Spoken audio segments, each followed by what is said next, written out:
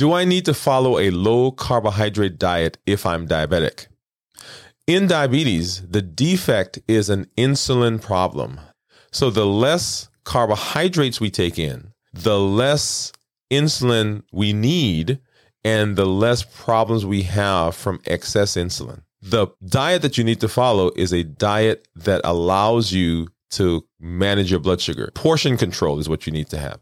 It doesn't have to be low carb, but you have to have good portion control.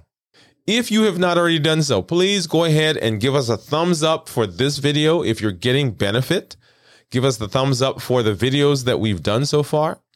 Go back and watch all the ones that are in the Diabetes 101 series playlist that you'll find on our YouTube channel.